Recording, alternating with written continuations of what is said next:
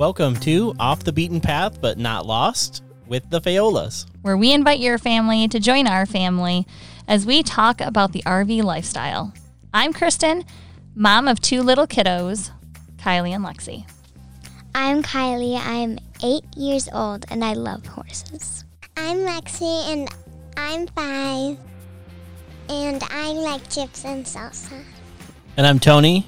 I'm the dad around here, the pilot, and the RV tech. We're the Fayolas.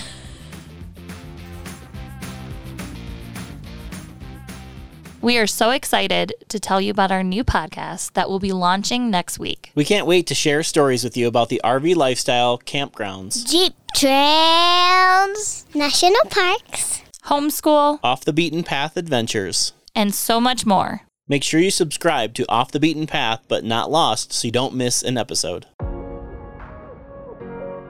I loved the mountains and Arches National Park. Wait a second here. Wait a second. There was another route we could have taken? Yeah, it was longer. You said same time. It was similar. We had like another route longer. we could have taken? Yeah. Well, let's talk about this after the podcast.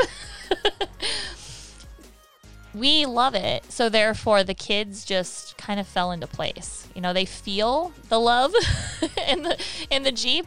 We're not complaining. We're not, are we going to get there yet? You know, so they don't even learn to have that habit. Yeah, are we there yet? Once do in a while hear- we get a little bit of that, but Yeah, we'll hear that once in a while, especially if we forgot to bring food or something. yeah. Yeah, we had neighbors coming out. Tony had to do some 5-point turns. I looked like Austin Powers in an RV. Or what about the every 10-minute bathroom trips? Lexi has to go to the bathroom. I don't do that. Kylie does, actually. Exactly. And you don't have to get out the grill. That's the big thing. You don't want to have to get out all your stuff outside. You don't want to look like you're camping in the Walmart parking lot. Plus, some places you just can't do that anyways.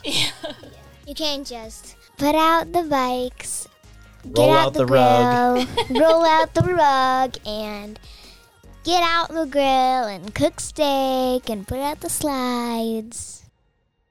My favorite thing in Utah was Gemini Bridges. Did you do that with Daddy? Yes. Yeah. What was your favorite part about that trail? There was a hike, a small hike at the end, and I got to sit in the front seat. Like survival type books. Those are pretty entertaining while we're driving. We have Jack Carr, Terminalist books. Those are great. Yep. Brian Andrews, Jeffrey Wilson. Yep, the Tier 1 series. Yes, we're listening to one of those right now. Yep. Mom shaming or parent shaming. I don't want to see any comments saying you should not let your kids watch TV or technology. This is our thing. If you don't want to do that, find something else. But let me tell you, on a 4-hour trip, the best thing is maybe a 2-hour movie because that's half the trip right there. And Moab, by the way, is a very boondocker and camping friendly.